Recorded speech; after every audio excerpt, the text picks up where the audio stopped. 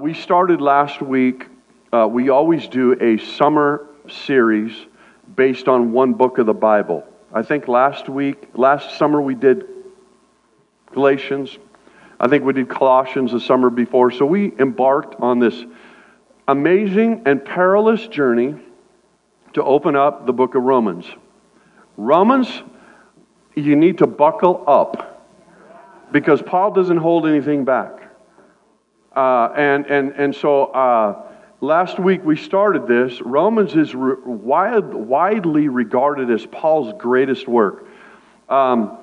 Coleridge actually called this letter the most profound work in existence. That's Romans. And when I read and study, I see so many important doctrines, and which is a fancy way to say teaching, sound teaching, outlined. I see the personal and pastoral heart of Paul and how he really cared for people in the church. I also see the boldness and the courage to write and speak the truth, which is an important pastoral characteristic. Somebody say amen. Amen. So I'm going to break the rest of this chapter up. Chapter 1 we started last week. I'm going to break the rest of it up into 3 sections. So buckle up. You guys all ready? Okay. And if I have any reservations about teaching and preaching Romans, it's in the hope that I can do justice, that I can do it justice. Amen? So be praying hard. Romans 1, verse 8 through 11. We went through Romans 1 through 7 last week.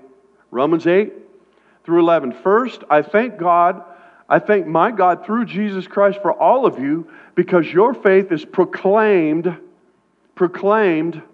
in all the world.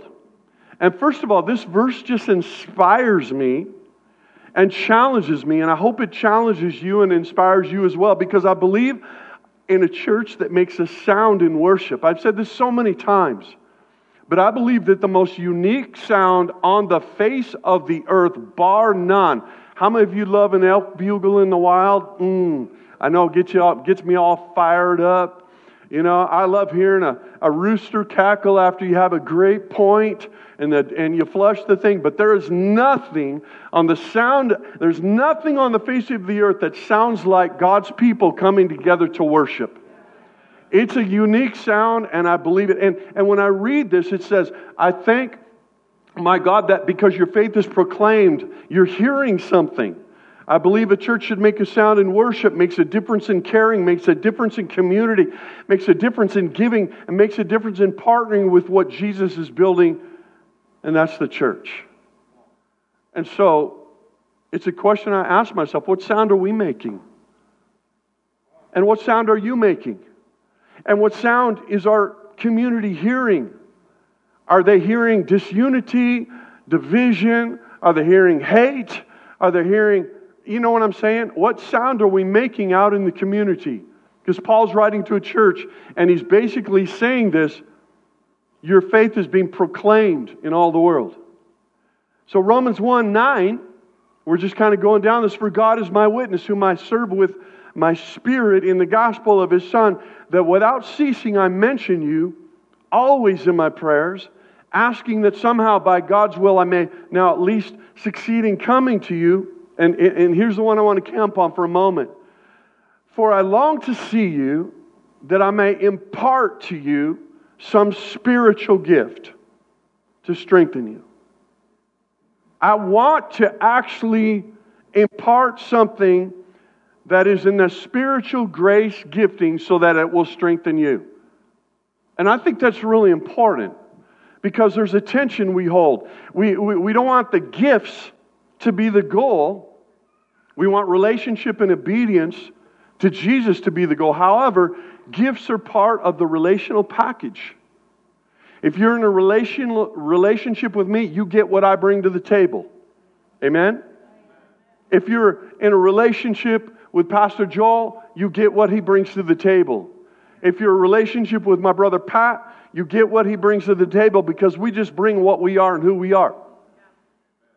Well, the Holy Spirit brings giftings. Jesus gave it. It's interesting. Paul writes about imparting spiritual gift to bring a strengthening to the church, so we don't want to shy away from them. We don't want to make them the bandwagon. We don't want to make them the goal, but it's part of the package. We see in 2 Timothy 1:6 that Paul reminds a young leader named Timothy to stir up the gift which was given to you by the laying on of my hands. We believe in the laying on of hands here. That's why when we have prayer teams at the end of the service, we just believe the doctrine of laying on of hands, that something is imparted, that God uses that physical action that we do to bring a spiritual response, bring a spiritual impartation. We also see then in 1 Corinthians 14:1, Paul writes, we're to pursue love, but he says, but desire earnestly to prophesy. So if the gifts are not important, why is Paul writing about them a number of times? It's important. We're just unpacking this. Okay? Romans 1:16 through 17. For I'm not ashamed of the gospel, for it is the power of God for salvation to everyone who believes, to the Jew first, and also to the Greek.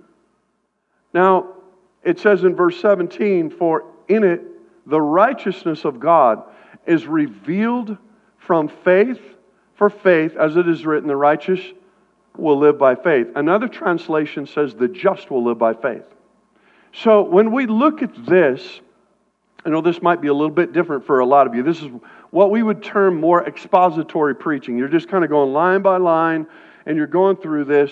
And, it's kind of cool because in a way, you don't get to skip portions of the Bible that aren't comfortable to you.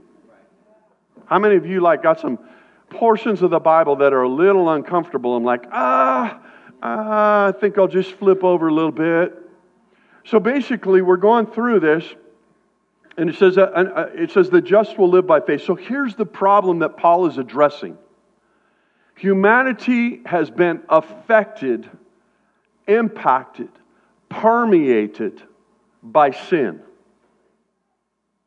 It's the original virus, so to speak. Corrupted by sin, and Paul writes extensively in this chapter about the ramifications of sin.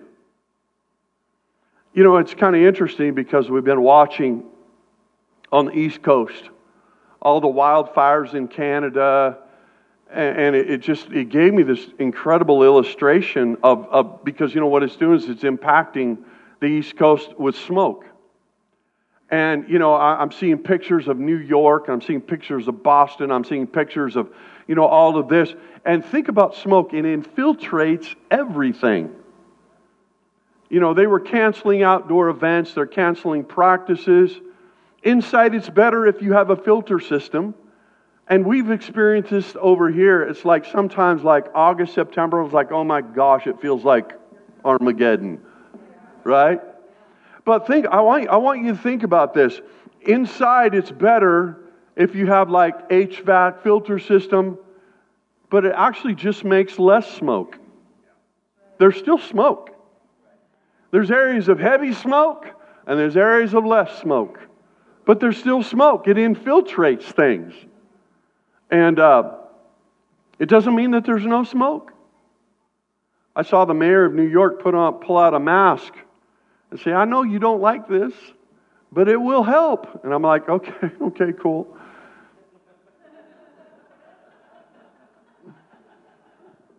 So think about this.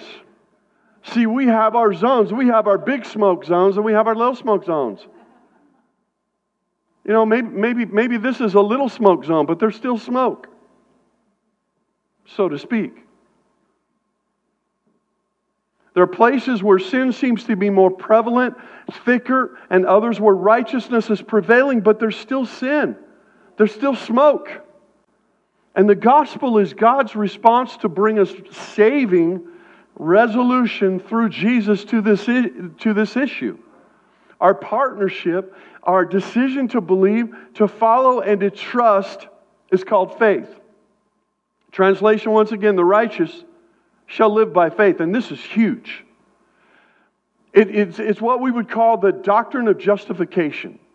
Justification is the action or determination or declaration of someone actually who can make that.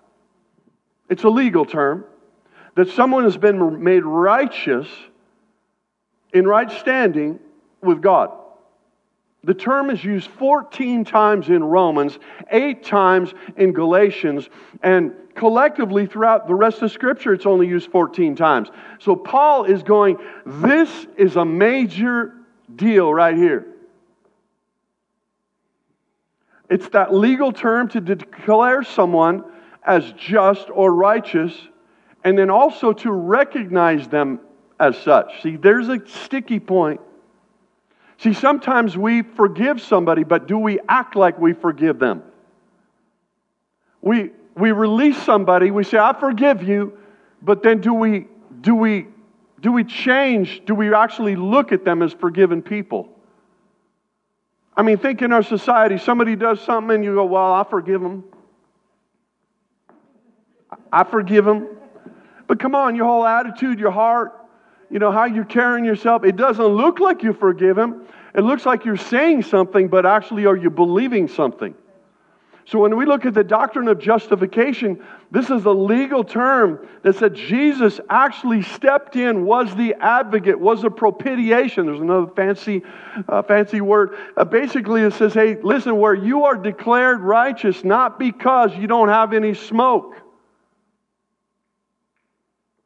It's because God did what we could not do for ourselves. A just person is someone who meets God's standard, because the Bible says, for all have sinned. Y'all got some smoke on you, and fall short of the glory of God. The Pharisees considered themselves just because they had their own measuring stick. I have fulfilled the law. I don't drink, I don't chew, I don't go out with girls that do. I mean seriously, we develop a measuring stick. In Luke 10:29, the young lawyer came to Jesus and wanted to be justified. He wanted to be declared to have met God's standard. And then Paul wrecks all the legalists here, because the gospel, which is the good news, is that Jesus did what we could not possibly do. When we come into relationship with Him by faith, and that faith is not just a belief, it's an active thing that attaches you to salvation. It's a determination. It's a trust. And when we come into that relationship, and obedience is the inward and outward testimony of that faith. Remember last week, if you weren't here, it was a great message, if I say so myself. I use the illustration of a coin. Faith is one side, obedience is the other. It's the same coin with two sides. You've got to have faith, but it's proven by your obedience. And sometimes that's a really hard word for us, because we don't want to obey.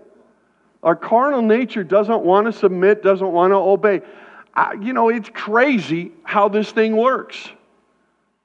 But I want to move into a heavier section of this last chapter of Romans. And there's this expository tension.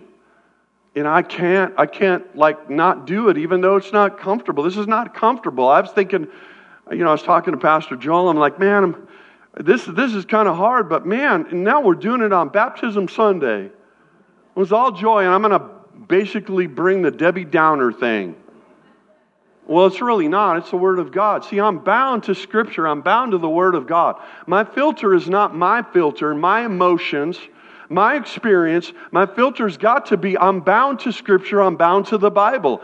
I have to say, this is what God said. It says all Scripture is God-breathed. That means I have to look at this and I go, the term is verbal plenary inspiration. It's like, this is inspired by the Holy Spirit. And so there can't be a section where I'm like, well, I don't really believe in that. I just have to do it. I have to unpack it. So Romans 8:18, for the wrath of God, wrath. And we make movies about wrath, and they're usually not good. Wrath of the Titans. Wrath.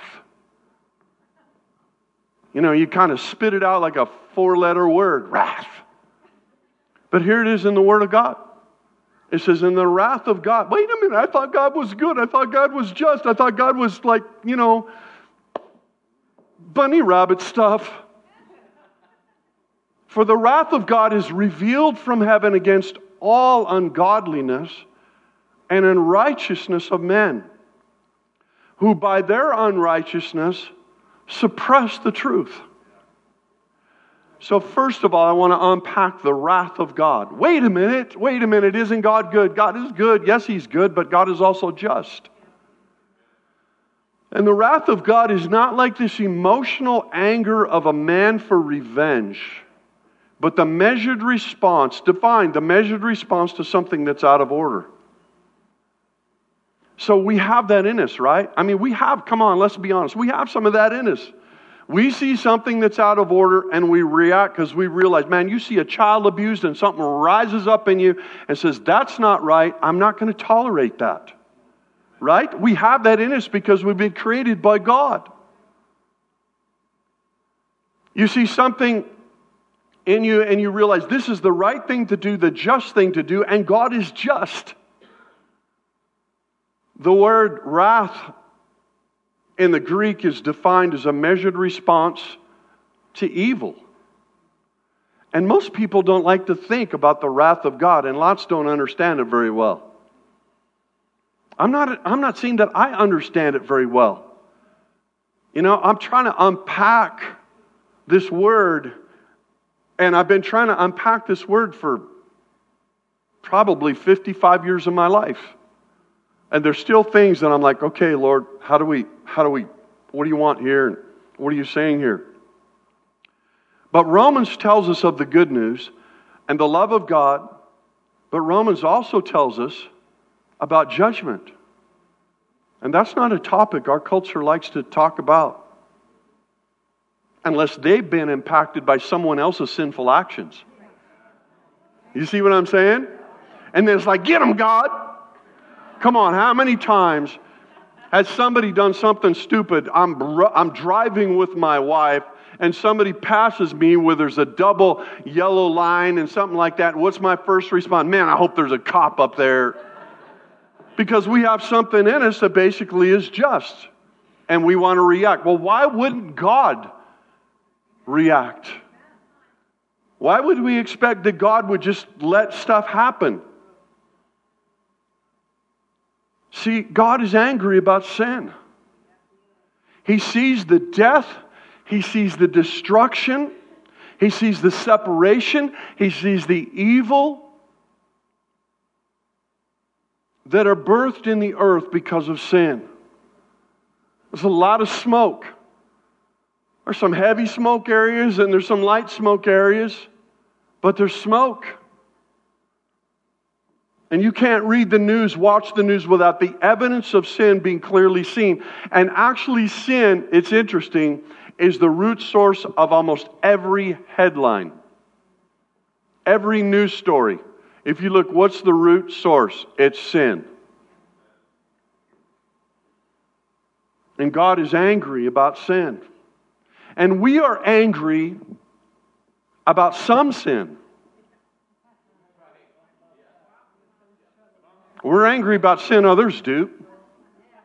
We have a lot more grace for the sin that we walk in. Don't we? Have grace on me, God, but get them, God. I mean, we're complex creatures. Unrighteousness always suppresses the truth. That there's a God, we've been created in His image, we're called to relationship and worship of Him. Now, Paul continues to say in verse 19, for what can be known about God is plain to them, because God has shown it to them. For His invisible attributes, namely His eternal power and divine nature, have been clearly perceived ever since the creation of the world in the things that have been made, and so they are without excuse. This is crazy. It just logically looking at this, Paul lines out that there are no excuses to not knowing God. You can't walk out into nature without recognizing that someone made this. I can take any created thing in this room And you will recognize somebody made this. Somebody created this. There was something purposeful. I can take this towel right here and I can say, listen, we're all going to stay here. I'm going to drop cotton balls on the stage until it turns into a towel. You'd all be like, I'm out of here, Pastor, because that does not make sense. Everything that we see has been created. That's what this passage is saying. That God says, I've revealed myself to you with the stuff that's around you. All creation cries out that there is a God. There's no one without excuse. Wow.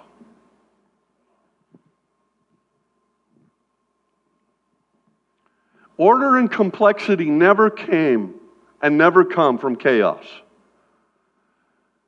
It's like going into your teenage son's room and going, oh my gosh. Maybe by chance, maybe by evolution, this will resolve itself.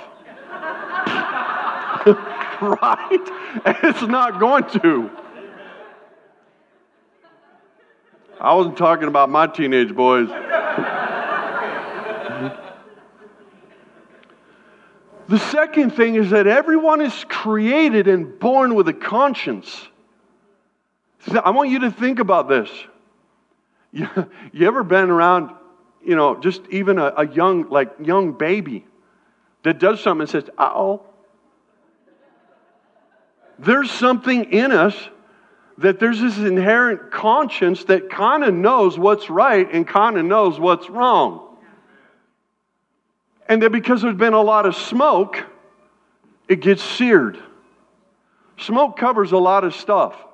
I walked down into my basement the other day, and I'm like, Robbie, it smells like smoke down here. We have a wood stove down there, but we haven't used it for months. It smells like. She comes down. Yeah, it's because basically you haven't cleaned out the wood stove yet. And I'm like, what do you mean I haven't cleaned it out? I open it up. Sure enough, ashes are like that deep in it.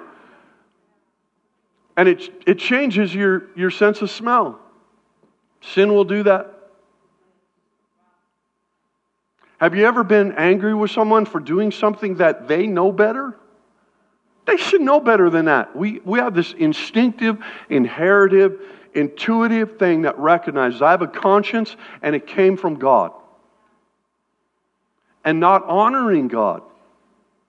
Because the passage talks about not honoring God is actually rejection. I hadn't thought about this before. But not honoring God is actually rejecting God. And there's no neutral moral ground. There's no middle of the fence. You either honor Him or you don't. In fact, think about rejection. Rejection is probably the most terrible hurt that you can inflict on a person. I didn't really think about this or unpack this, but God was rejected in heaven when Lucifer deceived a third of the angels. That was a perfect place. Adam rejected God in the garden when he didn't honor Him. Jesus was rejected when He went to the cross. I mean, think about your life and think about your hurts. A lot of times we don't realize somebody won't spend time with me, I feel rejected. Maybe I'm an employer and somebody quits for a better job and I'm a little angry and I'm lost, but I'm kind of like, oh, there's a rejection there. But you think about rejection, that's a big hurt. God was rejected in heaven. God was rejected in the garden. Jesus was rejected and killed by those He came to save. Romans 1:21.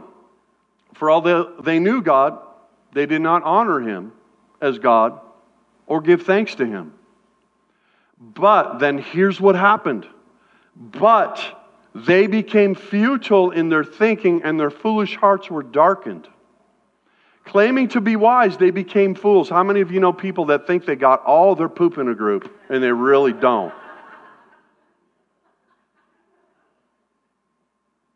Or how about follow the science? It's interesting over here, follow the science, over here, don't follow the science. Wait a minute. Over here, I'm supposed to follow the science, But over here, there's some biological science that says there's a man and a woman, but I'm not supposed to follow that. I just got to go there because here's the word.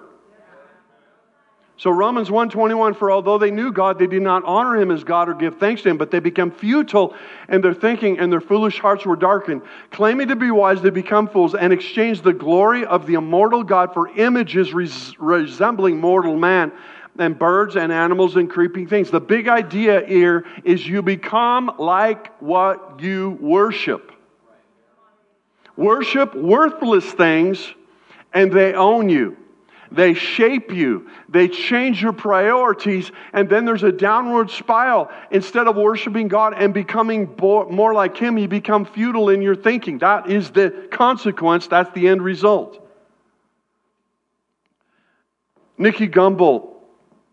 Pastor Nicky Gumbel wrote this: as the worship of God declines, so the morality of a society declines following in its wake. And we've seen how true that is. Man will worship. We've been created to worship, but what we do is we swap out stuff. We make other things our priority instead of the main thing.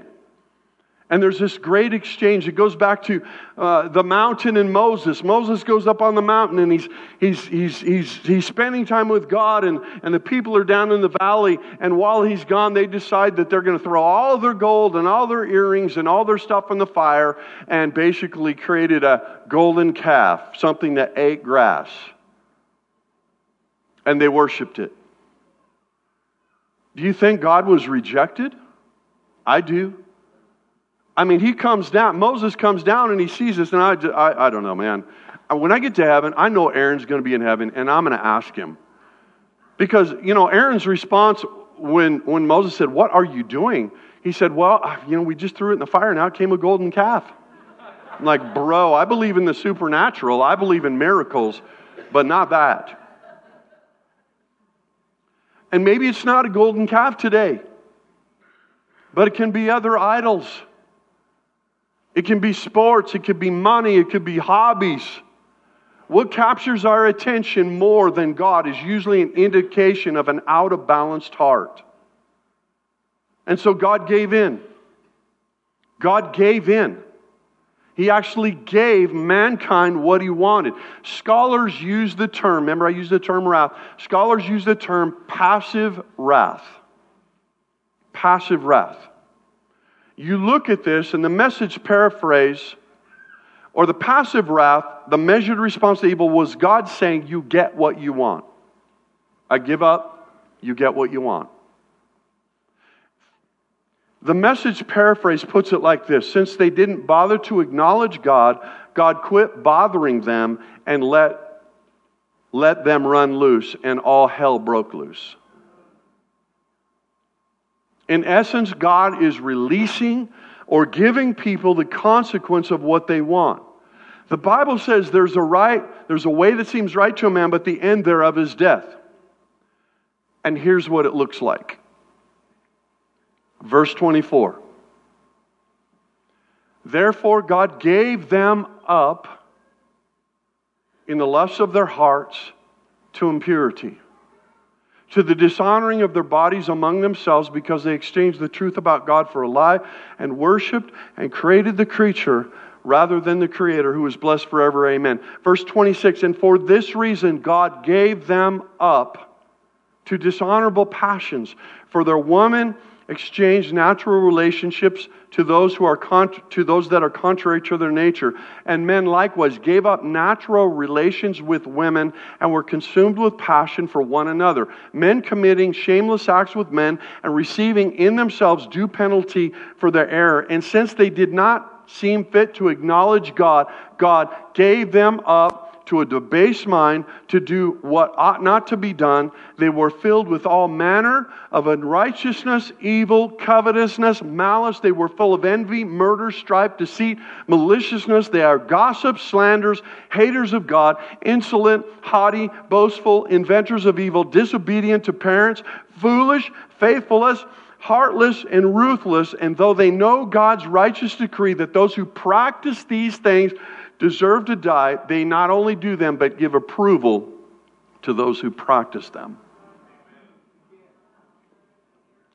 That is the heavy part. That's the one that I don't like to preach or teach, but you have to. God gave them up was used 3 times. That's what's called passive wrath. It's not like, the wrath of the Titans, the wrath of Khan. It's not the big whip coming out of heaven. It's basically say, you've rejected me. You haven't honored me. You haven't recognized me. You made a determination to walk in your own stuff, and I'm going to withdraw and allow the consequences for these decisions that you're making. I'm going to allow you to basically walk in them. 3 things that God gave them up to: lust and impurity, dishonorable passions, and a debased mind. There are places in the world that preachers cannot unpack this last segment without threat of imprisonment, because it can be termed as hate speech. There's a couple thoughts. 1, God cannot tolerate any sin. Big smoke, little smoke. He's about no smoke. And we don't have the capacity to do no smoke without Jesus. We do, however, have a rating system. It's really quiet in here today.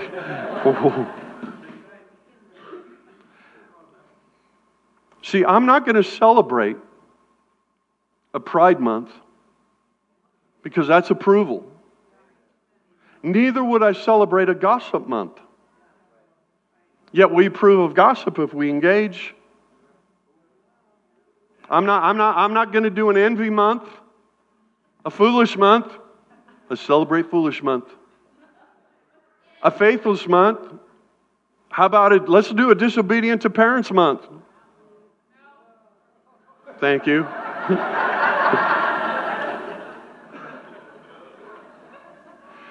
See, God has grace for the sinner, yet the Bible says He opposes the proud. And Pastor Joel and I had a really good conversation the other day. And we believe that God has grace for those who struggle in some of these areas. God has grace for them. But when pride comes in, the Bible says that God opposes the proud, but gives grace to the humble. You actually, there's an exchange. There's something that shifts and it's different. And here's the thing, is Paul is writing to a blended church in a way. Remember last week we talked about how in AD 47, all the Jews were kicked out of Rome, and thus the leadership of the church in Rome would have been like almost overnight went from Jewish to Gentile.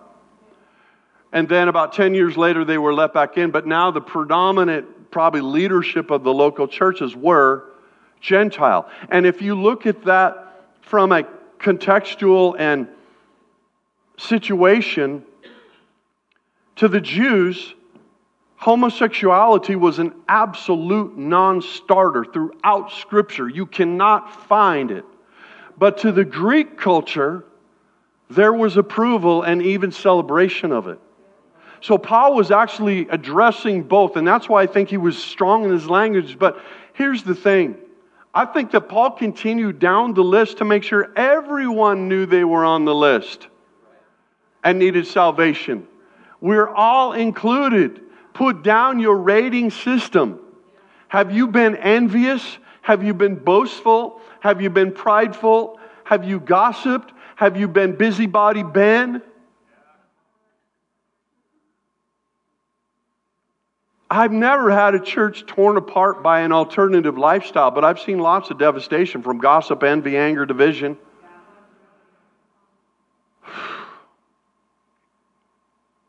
In our bitterness or lack of forgiving, it's just lower in our no smoke zone than what we measure in others. That's big smoke. That's little smoke. I'm okay with little smoke. God's okay with no smoke. That's why we need Jesus. So when I read this and it breaks my heart. Because we're called to love people. This doesn't, just because this is lined out in here, doesn't give us the authority or the option not to love people and not to reach people and not to be bridges to people. And see, the thing is my convictions can be my convictions because once again, I'm bound to the conviction of the Word of Scripture. But I'm also bound to Jesus said, love your neighbor. And so there's this tension. You're not going to find me out on the street corner with a sign that says turn or burn. But you are going to find me in a place where I'm going to be in relationship with somebody that doesn't have the same convictions as me. And I'm not going to be in like a judgmental relationship. I'm going to be in a relationship that tries to bring them to a knowledge of like, hey, there's a better way. There's a better way. See, here's the good news. I guess I need a worship team up here. I need you guys. The first chapter lines out the wrath of God, but it also lines out the intervention of God through Jesus. It lines out consequence, but more importantly, it lines out the rescue. It lines out the off-ramp. It lines out the escape. It lines out, hey, there's grace. While we were yet sinners, God loved us.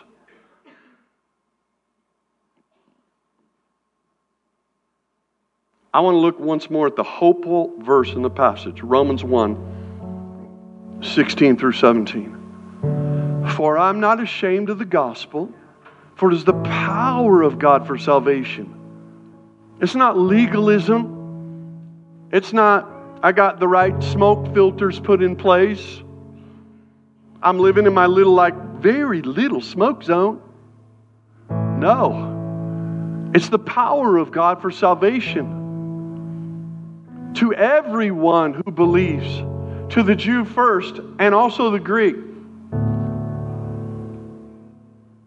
For in it, the righteousness of God is revealed from faith for faith, as is written, the righteous shall live by faith.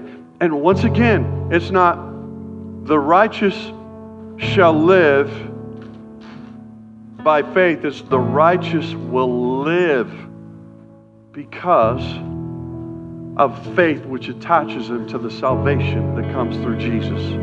That's the good news. When you consider the devastation of sin that destroys relationships, man, there are people sitting in here this morning that your lives have been devastated. You've been hurt. You've been scarred. You've been separated. You've been rejected. I mean, come on, there's not one person in here that basically could say, sin has not touched my life. It touches everyone.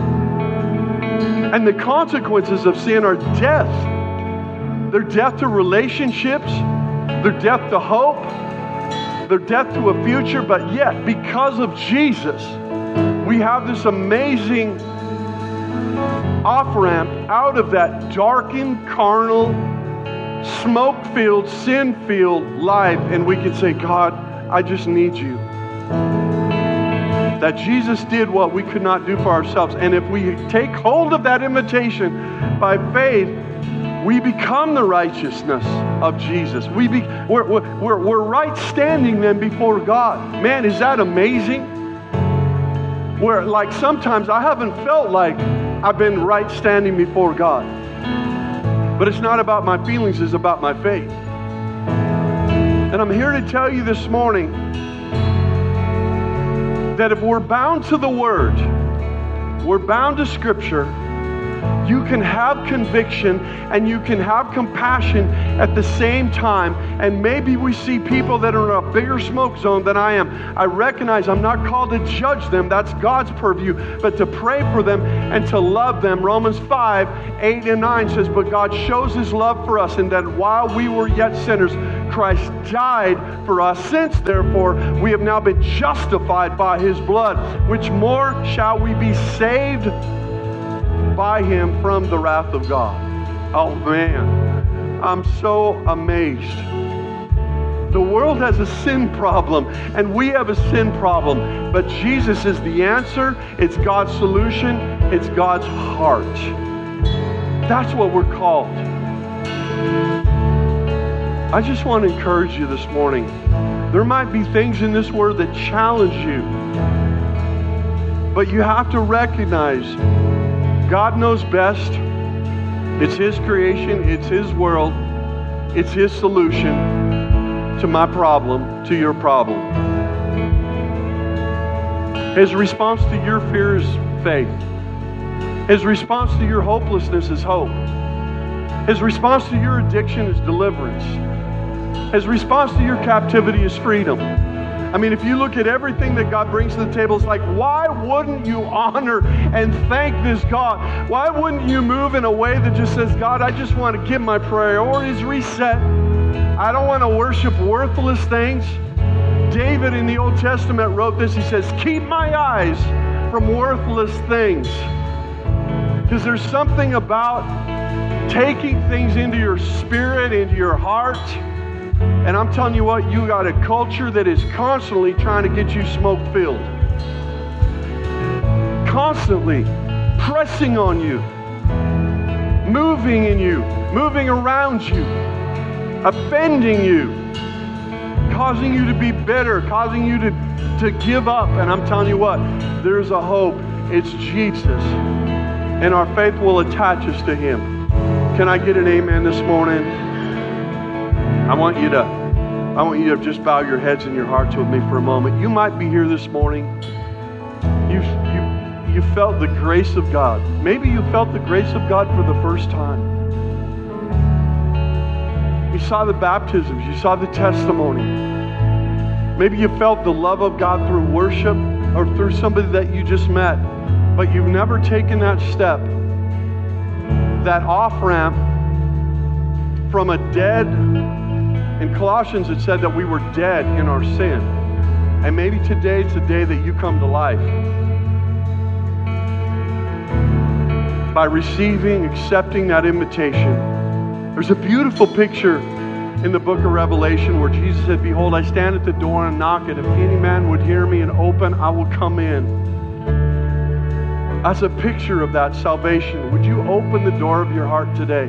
If you have not opened the door of your heart to this Jesus, I'm here to tell you boldly, you need Him. That's the only smoke solution.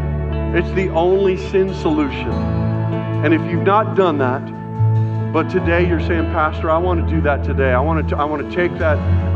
It's not just an off-ramp out of death and destruction, but it's an on-ramp into eternal life, into joy, into peace, into righteousness.